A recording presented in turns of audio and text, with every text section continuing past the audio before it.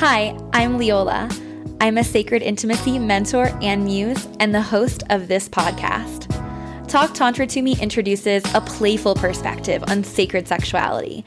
My intention in this podcast is to integrate intimacy and spirituality, empowering you to reclaim your eroticism. It is my mission to inspire you to let go of shame, fear, and limiting beliefs to be present as your highest self in every moment. Thanks so much for tuning in. Now, let's talk Tantra.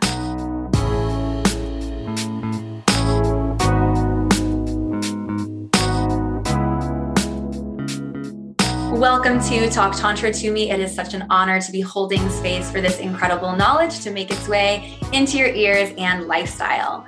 Today, I talk Tantra with Dr. Lori Mintz. She is a licensed psychologist, certified sex therapist, professor, and author of Becoming Clitorate. Thank you so much, Lori, for being here. I am so excited to have you, and I've been appreciating your content so much in this journey. I would love to start by just kind of getting a sense of what was your path in becoming a psychologist that specializes in sexuality. How did you discover this passion and purpose? Okay, well, I'm excited to be here. Thanks for having me on. And that is a great question. I was one of those kind of weird kids, I think, that always knew I wanted to be a psychologist. We could unpack that in terms of, like many psychologists, I think there were some underlying family issues that I was subconsciously, wanting to solve. But I was also always just really interested in people and how they tick. So I always knew I wanted to be a psychologist, and sex was not even on my radar. So I went to grad school. I became a psychologist, opened a private practice, also teaching at the university. And for many, many years, I specialized not in sexuality, but in the treatment of eating disorders. And long story short, for anyone who has struggled, I'm sorry for your struggle with that, and know that you can recover. And obviously, body image is a huge piece of dealing with an eating disorder. So I certainly talk to a lot of clients about how their, pain around their bodies affected them sexually. And then, if to be really transparent, I got to a place in my career where I was pretty burned out on what I was doing. And I had kind of an existential crisis of sorts of, what do I want to do with my life? And because I was a professor, I was needing to do a lot of writing for like journals, scientific studies. And in this existential crisis, I realized, I don't really like writing research. I want to translate the psychological literature for the public. And then I was like, well, what do I want to write about? And all of a sudden it dawned on me that I was raised in an unusually sex positive household. And I was always asking my clients about sex, and my friends, and everybody I asked had an issue. And so I thought, I want to write about sex. And honestly, that was the beginning of the journey. And I kind of did some deep dives into what was missing in the literature. And I wrote my first book, which was called A Tired Woman's Guide to Passionate Sex, which was a self-help book for women struggling with diminished desire. And then things just sort of rolled from there. I started teaching human sexuality to grad students, sex therapy. I got a job at the University of Florida where I started teaching undergrads, and that's where the whole idea of the orgasm gap, which is the topic of my next book, Becoming Clitorate, which you mentioned, and it really it spoke to me. And I started hearing my students' stories, their pain around this. I started teaching to women's pleasure, closing the gap, and I would get notes from my students. Thanks to your class, I'm orgasmic. Thanks to your class, my girlfriend's orgasmic. And I thought, I can't keep this in my classroom at the University of Florida. And that's when I wrote Becoming Clitorate. And things have just continued from there. And the more I work in the field, the more I write in the field, the more I, talk the more passionate I become and the more I uncover just the depth of the sexual problems in our culture that need to be fixed. Yeah, absolutely. And I can feel that we're all so grateful that you've done this work, because I know so many of us, myself included, didn't really have that really empowering sex education, whether it was in the home or at school or at university. And now we're out looking for answers. So thank you for putting that information out there and doing the work so that it's accessible. And I'd love to jump a little bit deeper into chatting about the orgasm gap. What is that really? So the orgasm gap is the opposite of orgasm equality, right? And the orgasm gap is the consistent finding, and it's a very, very robust finding in the research literature, that when cisgender men, so people born with penises who identify as men, get it on with cisgender women, people with vaginas who identify as women. And I say that because there's not research on non-gender conforming or trans individuals. So this research is with cis individuals. So and I'm going to use the word women and men in the rest just for ease, but that's what I mean. When women and men get it on, the women are having substantially fewer orgasms than the men. Let me illustrate this with some striking statistics. In one of the first studies to examine the orgasm gap with about 800 college students, 39% of the women versus 91% of the men said they always or usually are or always orgasm during a sexual encounter. Like, whoa, that's quite a gap. Now, that study didn't ask the context of the sex. Was it friends with benefits? Was it hookup? Was it relationship? Subsequent research has confirmed that the orgasm gap is the biggest in casual sex. It gets smaller in friends with benefits. It gets smaller in relationship sex, but it never closes altogether. Even in relationship sex, women are having about 1 orgasm to every 3 male orgasms. So it's this hit to me, the orgasm gap, that was more than just a statistic. It is like a hidden sexism that is in our culture that we don't acknowledge, we don't talk about. We assume it's normal, and it's not. It's not. It's a reflection of societal problems and sexism. I'm not blaming men. I'm not blaming women. I'm blaming culture. Interesting. Yeah, beautiful. Thank you for sharing those statistics. When did people start researching it? Is it like, what is the data like in terms of when people started talking about this? And like, are these studies super recent or? The first study was in 2005, so that's not too recent.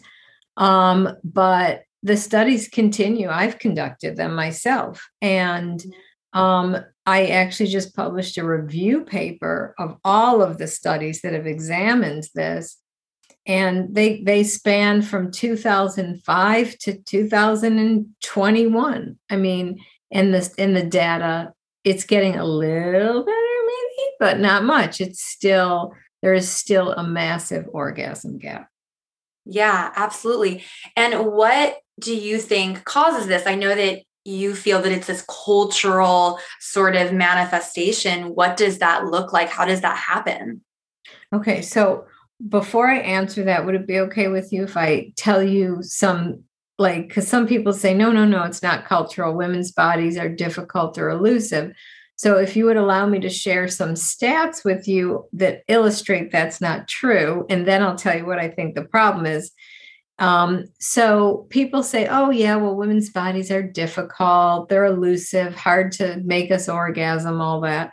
But other data tells us that's not true. For example, when women pleasure themselves, 95% reach orgasm easily and within minutes. Mm-hmm. Our bodies know what to do. Okay. Now people say, well, it's easier when you're alone, of course. But then there's data that looks at when women have sex with other women versus with men.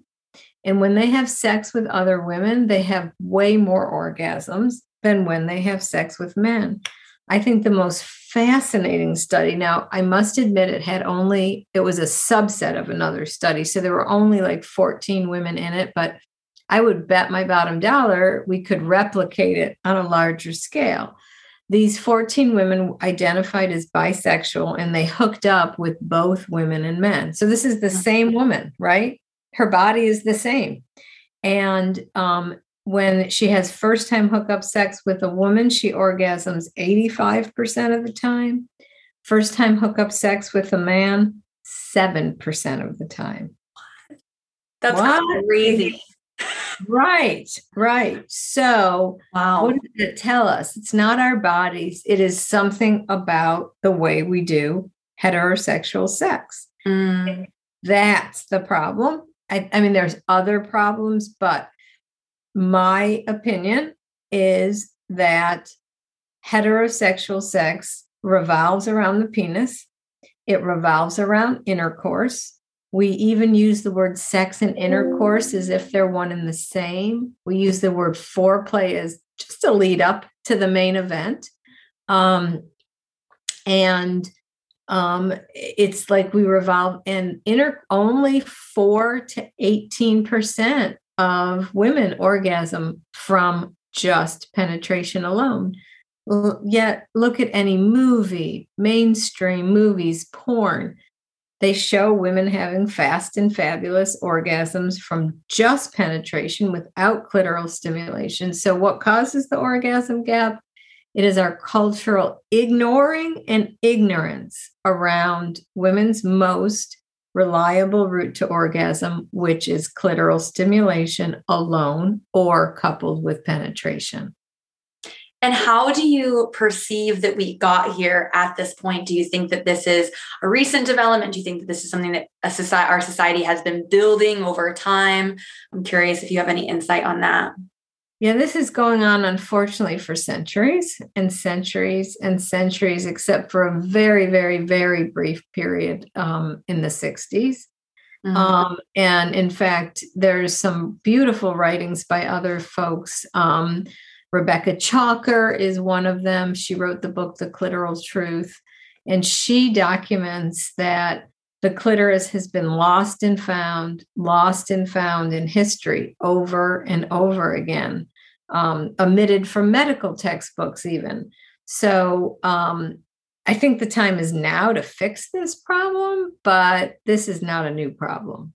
Yeah, absolutely. And what do you perceive is the shift? Like, how do we close this gap, both culturally and also, as individuals and partnership, taking responsibility as, females, women, people with, vulvas, closing it on that space, but also, in the collective as well.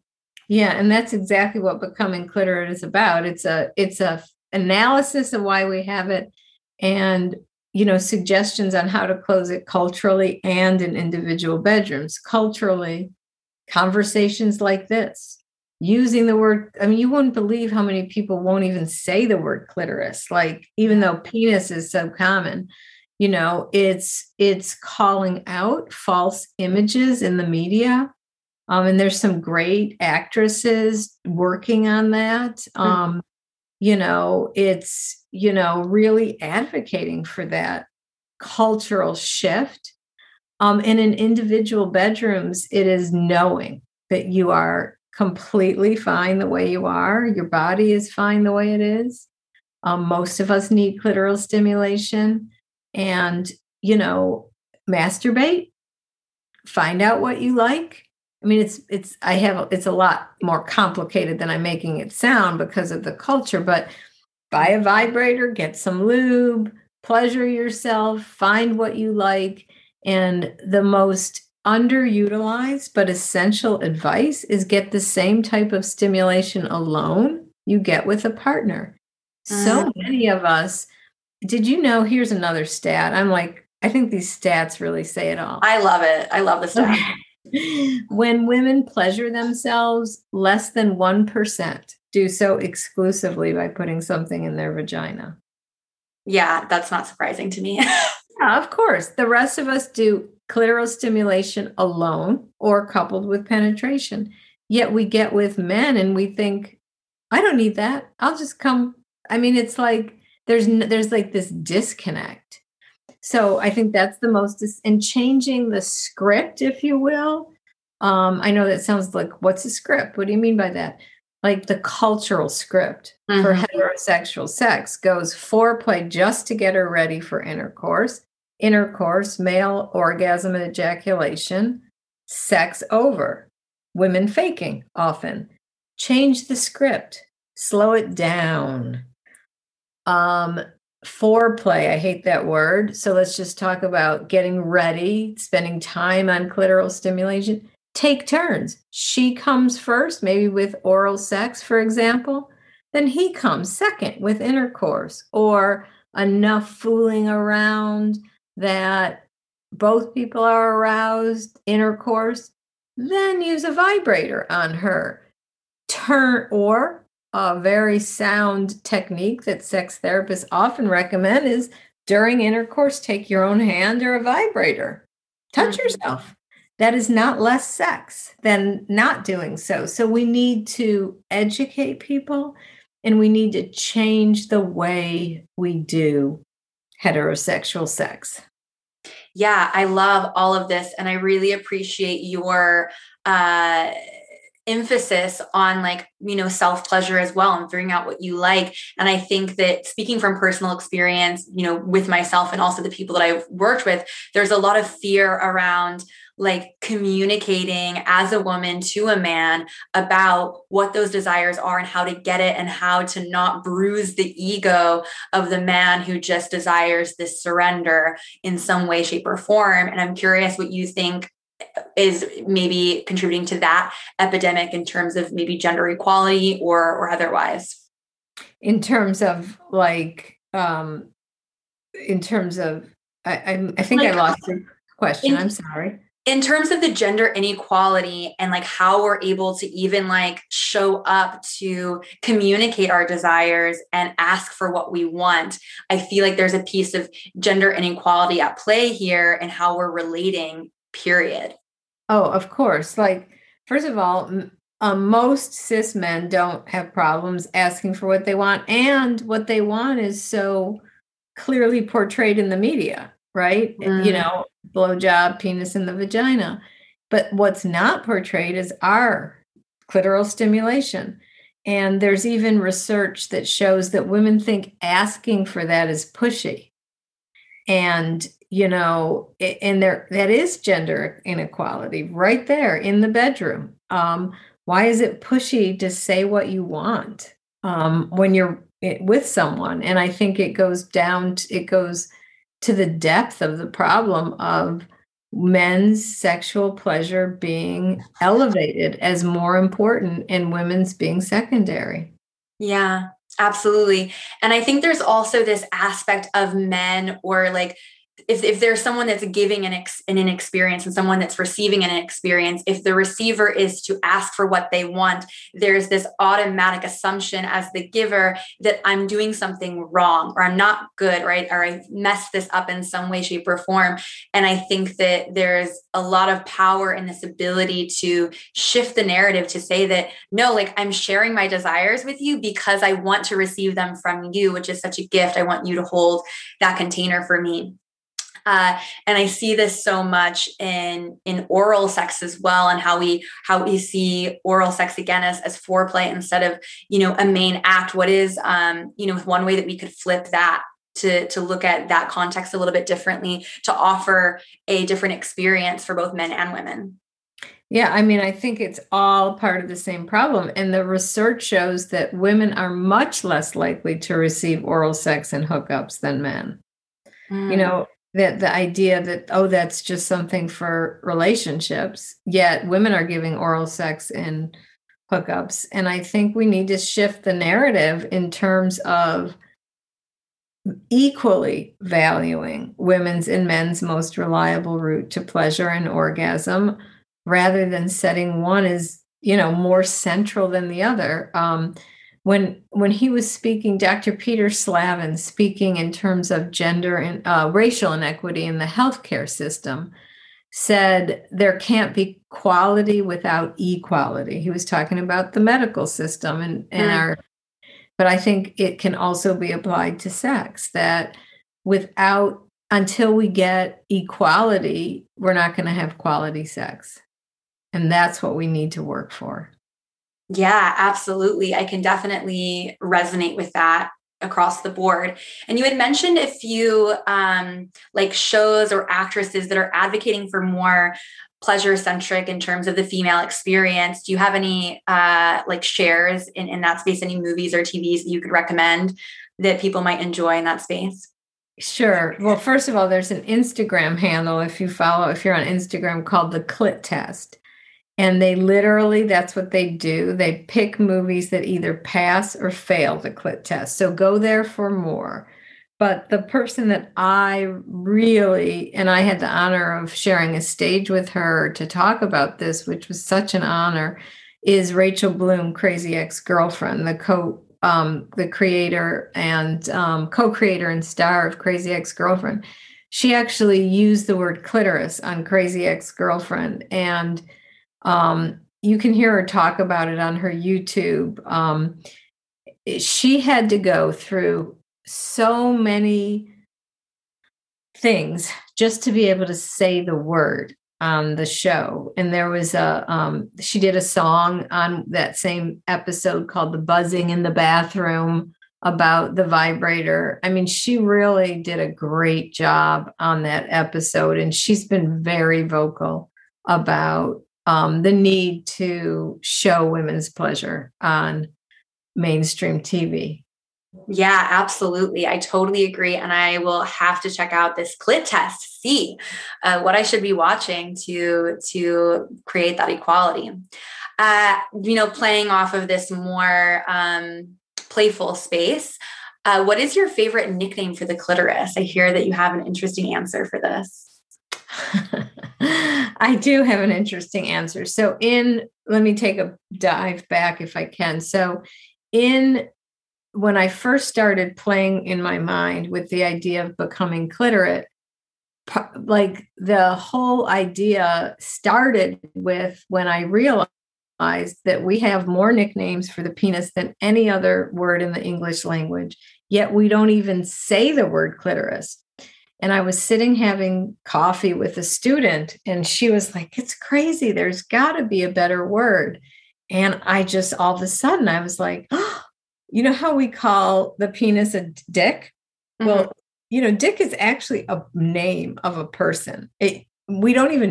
Half of us don't even know that anymore because it's become so synonymous with penis. Mm-hmm. But it's short for, it's short for Richard. I almost was like, what is it short for? Because no one even uses it anymore. Yeah. So all of a sudden I thought we need a female name for this. So I thought Tori, because Tori, if you look, CLITORIIS, clitoris. Tori is in the middle of clitoris. So I was like, I was actually going to name my book Tori, but editors were like, no one will know what you're talking about. So, but then that's a very popular name right now. And when I wrote a blog about it, people were like, no, please. Like, I could never, like, what about my friend Tori and this and that? So then I came up with a different name, which is Cleo. Oh. Cleo in Greek means the key, which, the clitoris is the key to women's pleasure. So I'm good with Tori. I'm good with Cleo. I'm good with just clit. I'm good with clitoris. I'm just like, let's just start saying the word. And there's even research that and this makes sense, that women who are more comfortable saying the word clitoris have more orgasms. Yeah, absolutely. I could see that. And I love the idea of Cleo. To me, that's very goddess energy. And to come into that, like, I deserve this pleasure. I'm a goddess of pleasure. Could be a really fun way to invoke that name into the space as well. That being said, yeah, thank you. I'd love like one or two things that, vulva owners or women can do to as an individual to take home from this to close the pleasure gap, and maybe a couple of things that partners or men of vulva or partners of vulva owners or men can do to close the pleasure gap.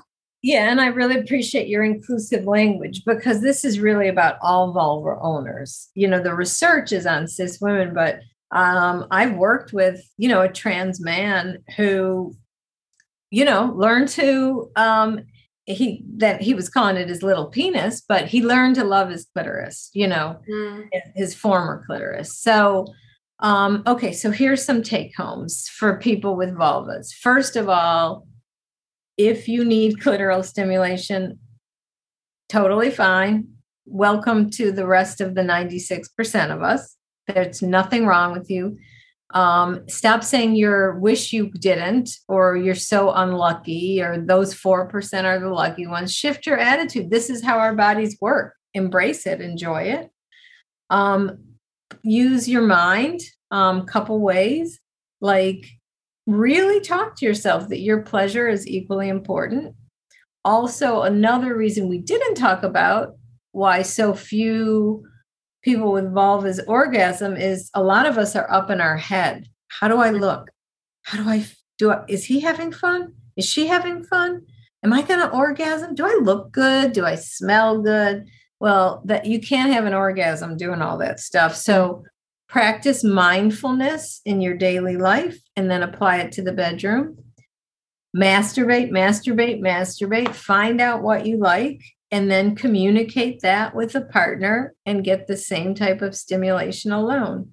So those are the tips for vulva owners. For penis owners, let go of the idea that your penis is essential to her pleasure. And while that can be an initially bitter pill to swallow, frankly, it is to your benefit, because you'll enjoy sex more. You won't have all that pressure to last long and thrust hard. Ask your partner. Every clitoris likes to be touched a little differently. Ask your partner, say, your pleasure is important to me. Will you tell me or show me how you like to be pleasured? Yeah, absolutely. Really good take homes there. Especially, chatting about someone that's a partner of a vulva owner, creating the space for like comfortable conversation, asking things that are easy to answer, like yes or no questions. Does this, or how does this feel? Or does this feel okay? Like this is definitely something that sounds a little bit hard to swallow at first, because there's so much pressure on the situation of sexual intimacy to be very spontaneous. But once you have the foundation laid, then you have so much more opportunity, because you're unlocking a whole different door for both of you, which is super incredible and exciting. So thank you for sharing that.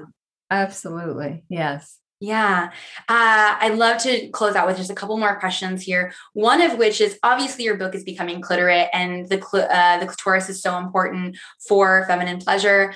I'm curious how this overlaps with other types of, orgasmic potential, including things like, the G-spot or the urethral sponge or the cervix. Do those show into this work or the studies at all? Okay, so those are big questions. It's a whole thing. Okay, so the G-spot is I'm glad you talked about the urethral sponge. The G-spot is not a spot in the vaginal wall. It's called the clitoral urethral vaginal complex, and it has parts of the vagina, parts of the clitoris, parts of the urethra. And we do know that some vulva owners find it and they love it. Some can't find it. Some find it and don't like it.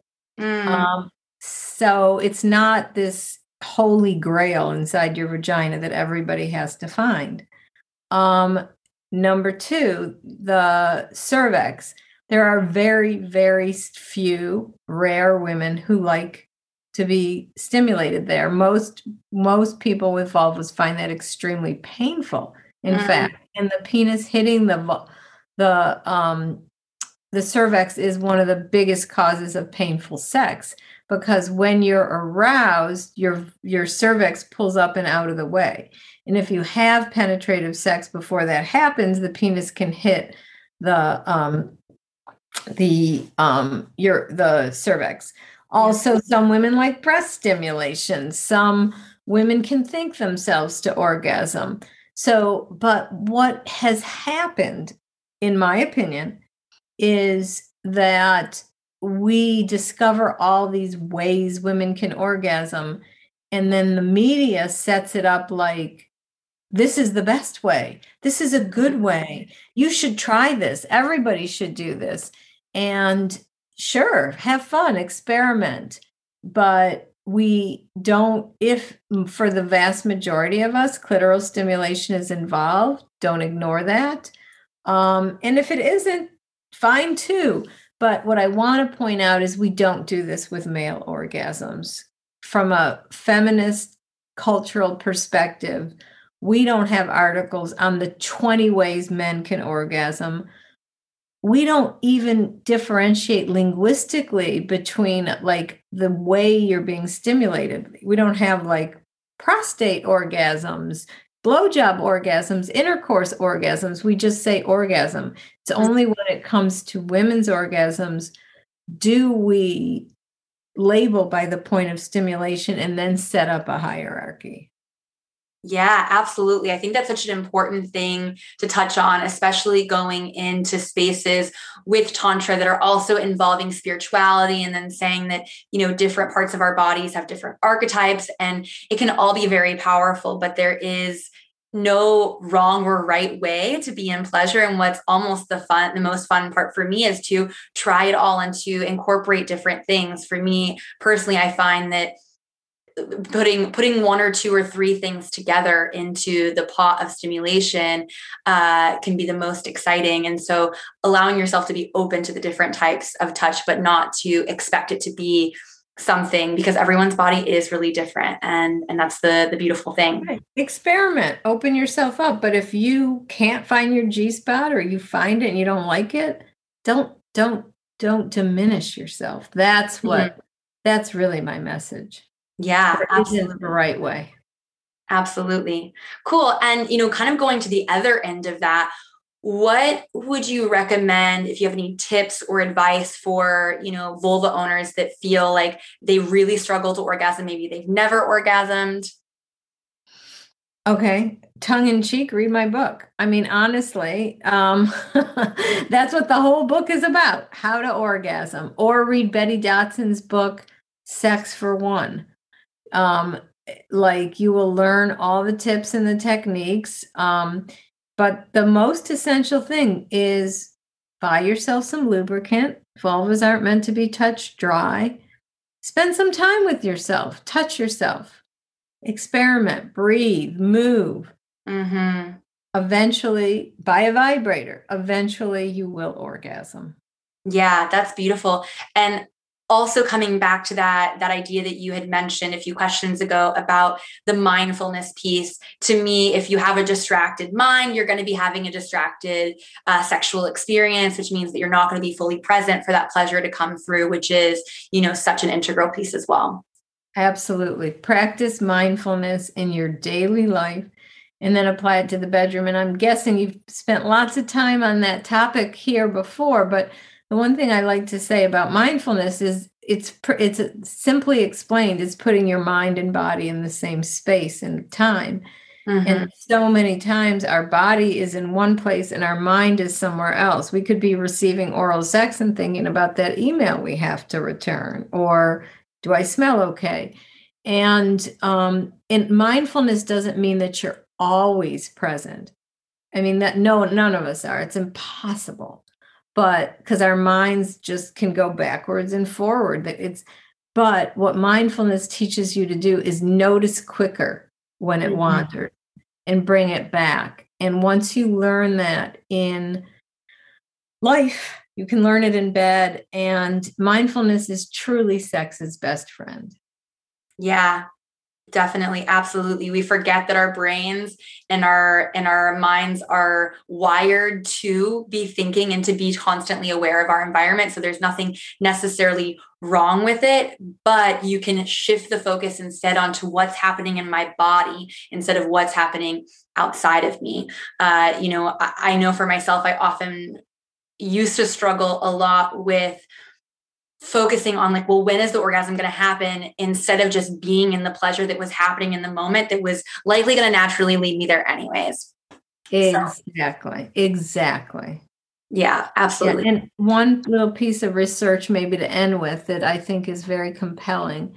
The latest brain research shows that the state of mind that you're in, if they do MRIs of your brain, right before orgasm is the same state with deep mindfulness meditation. You're part of your conscious, self-conscious, self-monitoring brain turns off.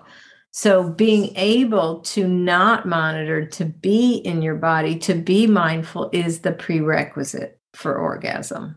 Yeah, that's incredible and so empowering. Thank you for sharing the science behind that. I feel like I knew that was true in my body and from my experience, but I love having people like you on the podcast to really bring the research into this space to create the evidence, which is so empowering. So thank you for that.